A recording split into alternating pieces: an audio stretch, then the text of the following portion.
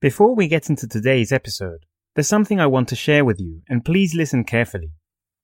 The way you've been taught to learn Spanish is likely wrong.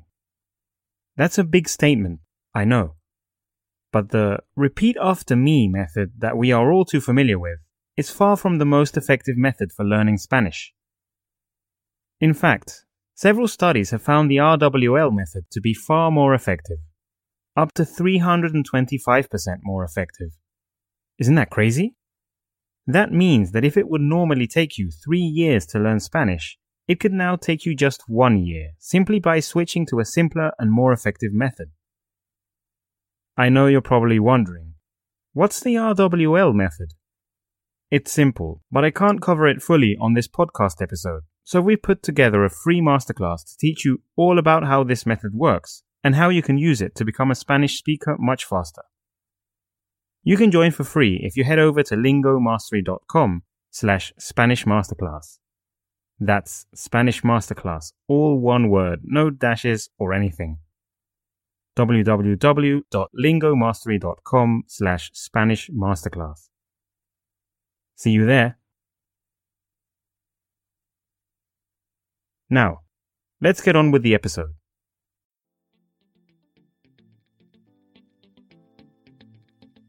Welcome back to your favorite Spanish learning podcast, the Learn Spanish with Stories podcast by Lingo Mastery. I'm Anthony, your host, and I want to remind you that we use the powerful reading while listening and storytelling techniques to teach Spanish faster than any other method. You can find the full transcript and translation of this episode at podcast.lingomastery.com. And I invite you once more to enjoy our free 5-day Spanish masterclass at lingomastery.com/Spanish Masterclass.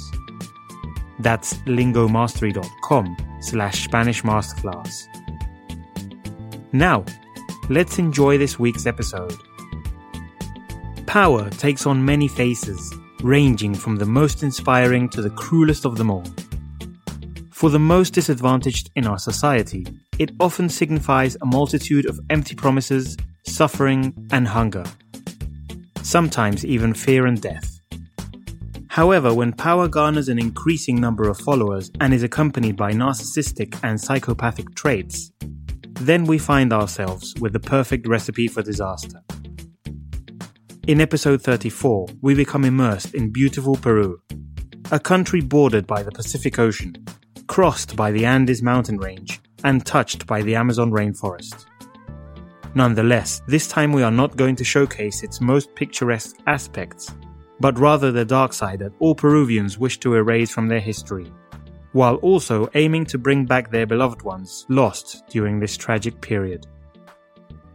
We are talking about the last 3 decades of the 20th century, during which the terrorist organization known as Sendero Luminoso emerged and inflicted a bloodshed upon Peru that the nation is still attempting to recover from. Their leader, Abimael formed a monstrous group in his own image, one that would carry out his delusional ideas and extremist actions. Now, we shall uncover the truth behind this unforgivable tragedy. Episodio 34. Sendero Luminoso. El Ejército de Abimael. A lo largo de su historia, todos los países del mundo han enfrentado periodos de bonanza y escasez, de relativa paz y fuertes conflictos. Sin embargo, durante las 3 últimas décadas del siglo pasado, toda la región de Latinoamérica sufrió terribles acontecimientos tanto a nivel político como socioeconómico. Por un lado, la injerencia de los Estados Unidos en los asuntos internos de todas estas naciones, de las que hemos hablado en episodios anteriores, y por otro, el deterioro político, social y económico que sufrieron, y que aún siguen sufriendo, en todos los niveles. La constante en estos lugares era la centralización del poder en las capitales y el abandono de las personas que vivían a las afueras de las grandes ciudades, por decirlo de alguna manera. Como es lógico, esto fue generando mucho descontento entre la población y poco a poco favoreció la creación de grupos insurgentes que, en algunos casos, llevaron a desencadenar focos de violencia que causaron incluso decenas de miles de muertes. Por tal motivo, esta vez ha llegado el momento de hablar de una organización terrorista que nació como un movimiento social y se convirtió en la desgracia más grande para el hermoso país que siempre ha sido Perú.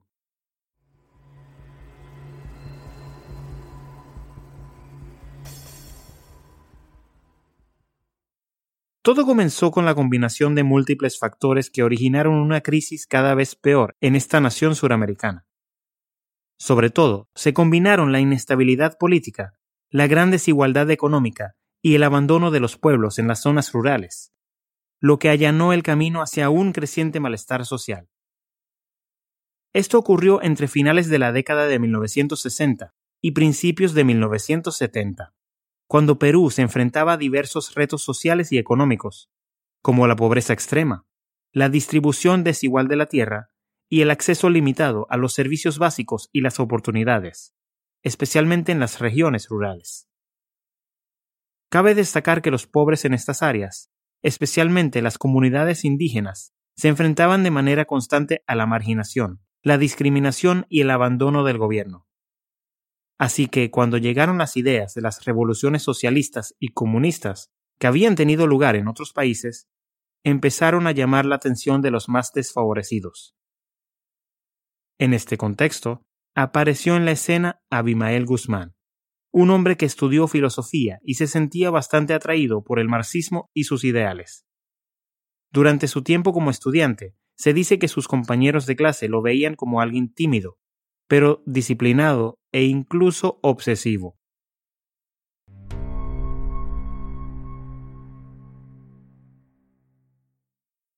Poco a poco se fue metiendo cada vez más en la política, desarrollando un pensamiento bastante influenciado por José Carlos Mariátegui, fundador del original Partido Comunista Peruano, así como por Vladimir Lenin y Mao Zedong, o Zedong. Esto significa que, por un lado, defendía los fundamentos del marxismo, es decir, criticaba el capitalismo, apoyaba la idea de la lucha de clases y la creencia de que una sociedad comunista acabaría sustituyendo al capitalismo, a la vez que creía fervientemente en el papel de la clase obrera en el cambio revolucionario. Mientras que, por otro lado, basaba su ideología en la de Lenin, enfatizando la necesidad de un partido de vanguardia que dirigiese la revolución de la clase obrera, además de resaltar la importancia de un Estado socialista como transición al comunismo. Y en los ideales de Mao, destacando el rol del campesinado en la revolución, la importancia de la guerra de guerrillas prolongada y el concepto de revolución continua bajo la dirección de la clase obrera.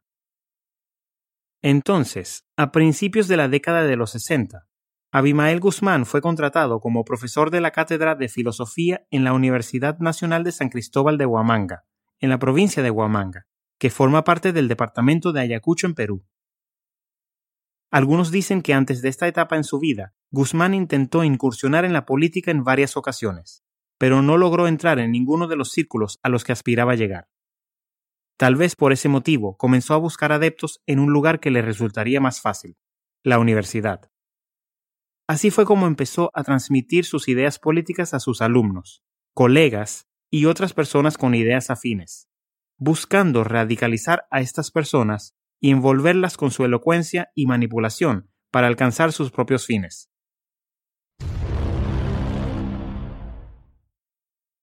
Las enseñanzas de Guzmán combinaban la ideología marxista-leninista con los principios maoístas, haciendo hincapié en la necesidad de la revolución armada y el establecimiento de un Estado comunista.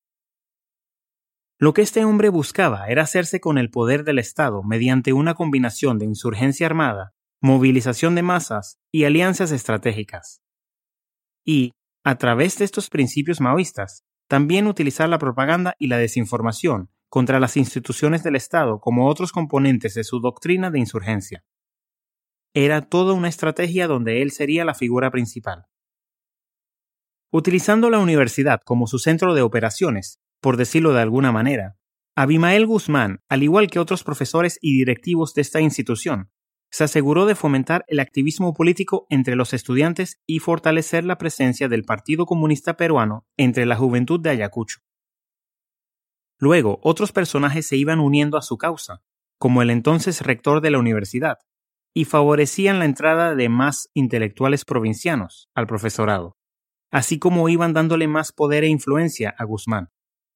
Esto llegó hasta el punto en que Abimael no solo inculcaba sus ideales a los universitarios, sino también a los estudiantes de secundaria y a grupos cada vez más jóvenes.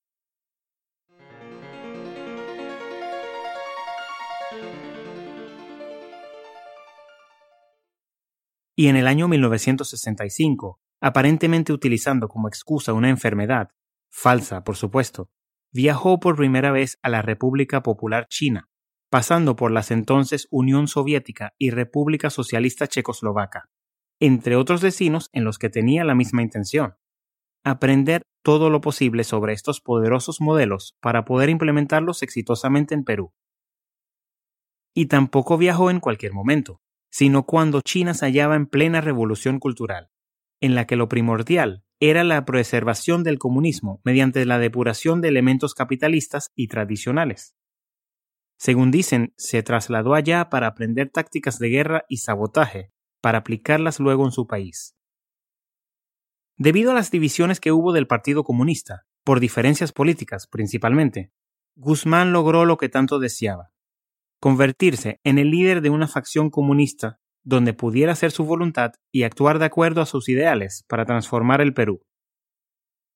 Entonces, en 1970, este y sus seguidores fundaron oficialmente Sendero Luminoso, inicialmente como una facción escindida o separada del Partido Comunista de Perú. Su nombre fue dado gracias a una máxima de José Carlos Mariátegui, empleada en una publicación de esta organización, en la que destacó la frase: "El marxismo-leninismo abrirá el sendero luminoso hacia la revolución".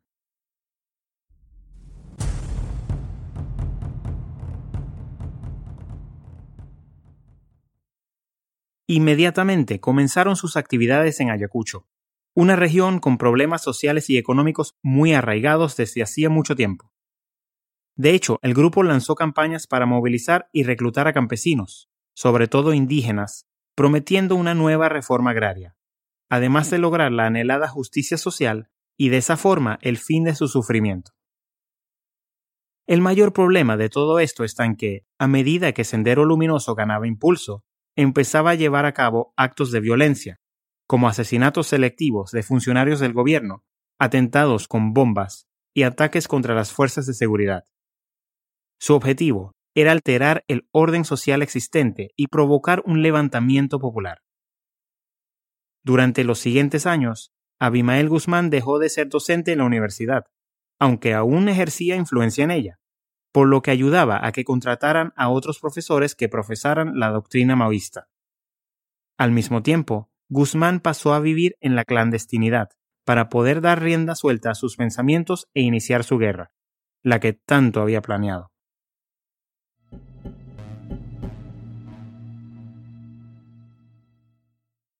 Así fue como también comenzaron a reclutar a más personas y sembrar el terror en todo el país a través de la violencia, la muerte y la destrucción. Se dice que arrasaban con pueblos enteros, asesinando a sus habitantes sin importar que se tratara de personas mayores o niños, pues tenían la premisa de "el que no está conmigo está contra mí", por lo que no tenían problemas en asesinar a quien se les opusiera o simplemente no quisiera ser parte de algo tan brutal y terrible. En un principio, la respuesta del gobierno peruano fue inadecuada, lo que permitió al grupo ampliar su influencia y control en las zonas rurales. Al mismo tiempo, Sendero Luminoso y su líder, que era ampliamente conocido ahora como Presidente Gonzalo, iban dejando un gran rastro de sangre a su paso, y su ideología comenzó a llamarse Pensamiento Gonzalo. Esto nos da una idea de lo egocéntrico que era este personaje, haciendo todo un culto a su personalidad y considerarse como figura imprescindible para el proceso revolucionario que debía darse en Perú.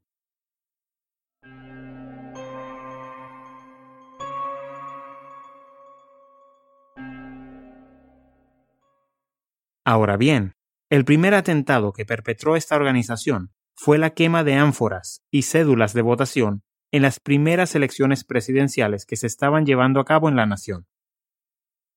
En una exposición permanente que se encuentra en el reconocido Lugar de la Memoria, LUM, en Lima, puede encontrarse material de esta época, como la réplica de una urna de votación y una fotografía que reza: el inicio de la violencia ocurrió en Chuschi, Ayacucho, el día de las elecciones generales, luego de 12 años de dictadura militar.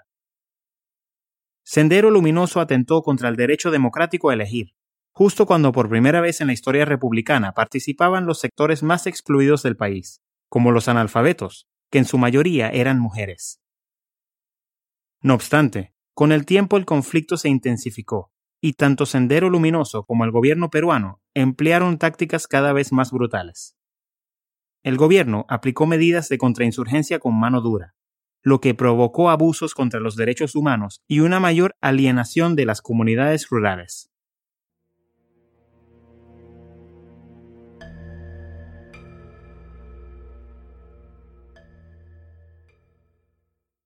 La verdad es que este ciclo de violencia y represión continuó durante más de 2 décadas desde sus inicios, teniendo como resultado el sufrimiento generalizado, la pérdida de vidas y el origen de profundas cicatrices en la sociedad peruana.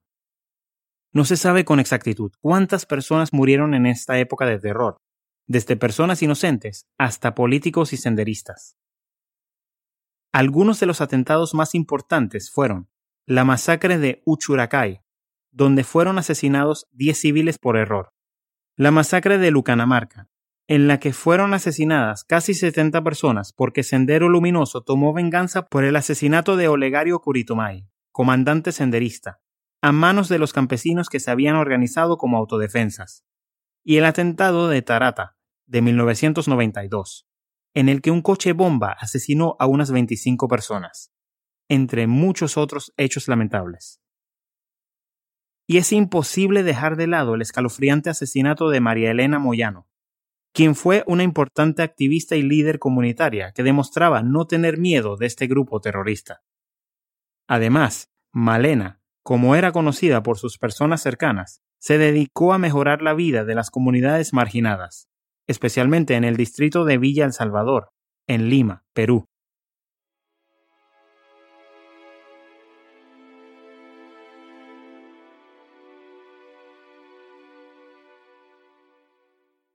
Pero, ¿por qué la asesinó Sendero Luminoso? Pues Moyano desempeñó un papel crucial en la organización y el empoderamiento de las mujeres y los residentes locales para hacer frente a problemas como la pobreza, la violencia y la falta de servicios básicos. Sin embargo, lo que verdaderamente puso un blanco sobre su cabeza fue que también luchó contra la presencia e influencia de Sendero Luminoso en su comunidad.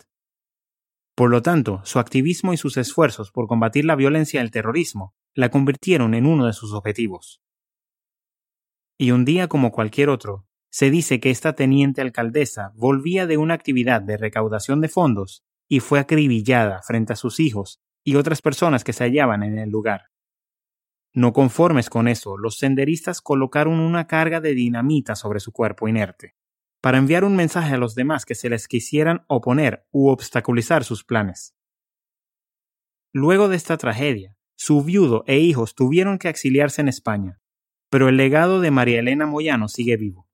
Se convirtió en una mártir que continúa inspirando a muchas personas y organizaciones que trabajan por el cambio social y la justicia en Perú y en otros países.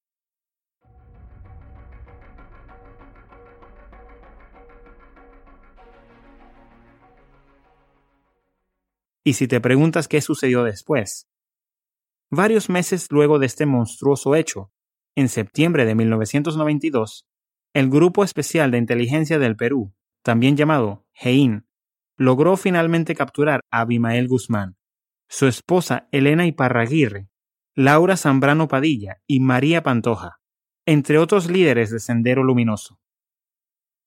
Este grupo de inteligencia fue creado con este propósito justamente: ubicar y capturar a los integrantes de las organizaciones terroristas vigentes en el Perú desde 1980.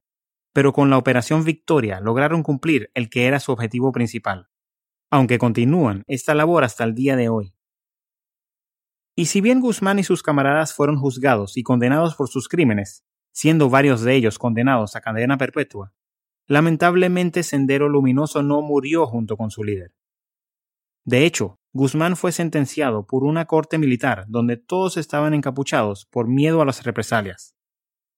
En esta fue condenado a cadena perpetua durante el gobierno de Alberto Fujimori, en 1992, pero murió en el centro de reclusión de máxima seguridad de la base naval del Callao el día 11 de septiembre de 2021, a los 86 años de edad.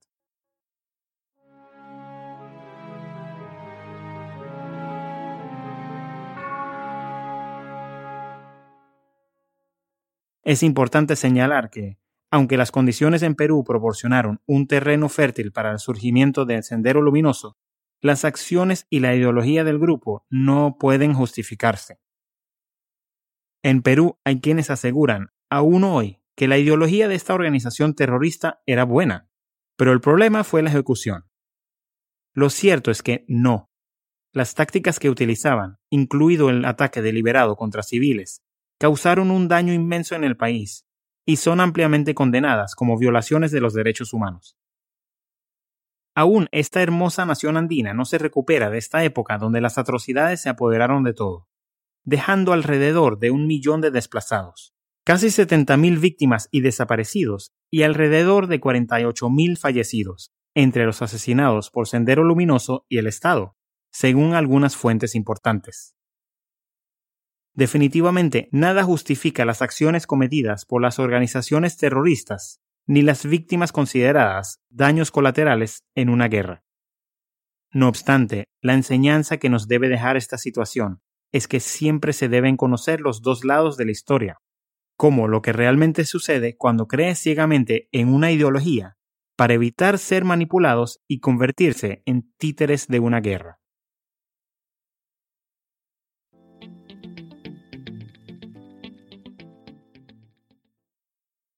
This has been the 34th episode of the Learn Spanish with Stories podcast, Season 2. Sendero Luminoso, El Ejército de Abimael.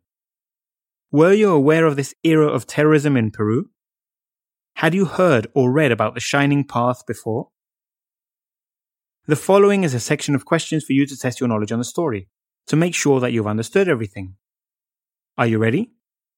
Let's start. Question 1. ¿Qué factores ocasionaron una terrible crisis en Perú entre 1960 y 1970? Question 2. ¿Cuáles fueron los 3 modelos comunistas en los que Abimael Guzmán basó sus ideales? Question 3. ¿Cuándo viajó Abimael Guzmán a China por primera vez? Question 4. ¿Cómo se hacía llamar el líder de Sendero Luminoso? Question 5. ¿Quién fue María Elena Moyano? Got any idea what the answers are? Let's hear them now. Answer for question 1. ¿Qué factores ocasionaron una terrible crisis en Perú entre 1960 y 1970? Se combinaron la inestabilidad política, la gran desigualdad económica y el abandono de los pueblos en las zonas rurales. Political instability, great economic inequality, and the abandonment of villages in rural areas were combined. Answer for question 2. ¿Cuáles fueron los 3 modelos comunistas en los que Abimael Guzmán basó sus ideas? Marxismo, leninismo y maoísmo. Marxism, Leninism, and Maoism. Answer for question 3. ¿Cuándo viajó Abimael Guzmán a China por primera vez? En 1965, durante la Revolución Cultural. In 1965, during the Cultural Revolution. Answer for question 4. ¿Cómo se hacía llamar el líder de Sendero Luminoso? Presidente Gonzalo, denominando Pensamiento Gonzalo a su ideología. Chairman Gonzalo, calling his ideology Gonzalo Thought. Answer for question 5. ¿Quién fue María Elena Moyano? Una importante activista y líder comunitaria asesinada brutalmente por Sendero Luminoso. An important activist and community leader brutally murdered by Sendero Luminoso, or Shining Path. Now, time for the summary of the story. During the 1960s and 1970s, a terrorist organization called Sendero Luminoso, Shining Path, was formed in Peru, which began as a communist social movement that later spread terror in Peru for more than 2 decades.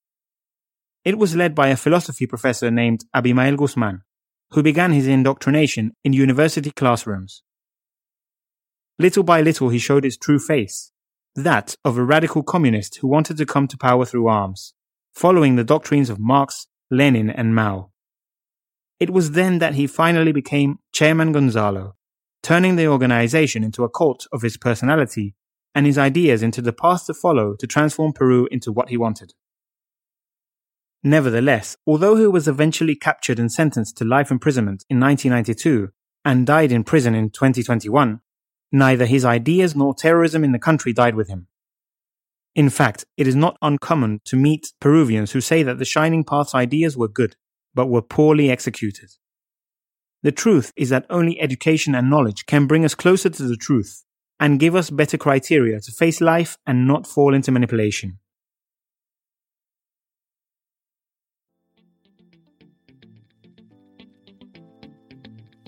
That is all for today, but your Spanish learning does not end here.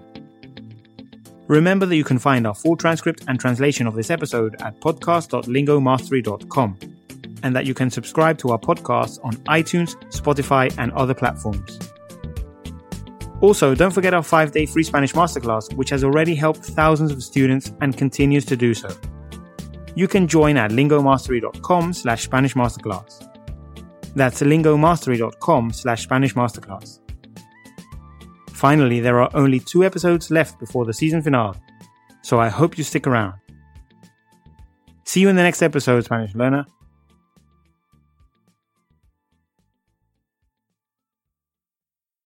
One quick thing before I let you go. You could be learning Spanish up to 3 times faster just by implementing the RWL method. So if you don't know what the buzz is all about, we've put together a 5-day free masterclass to teach you all about the RWL method and how you can use it to become a Spanish speaker faster. You can join for free if you head over to lingomastery.com/Spanish masterclass. That's Spanish masterclass, all one word, no dashes or anything. www.lingomastery.com/Spanish masterclass. See you there.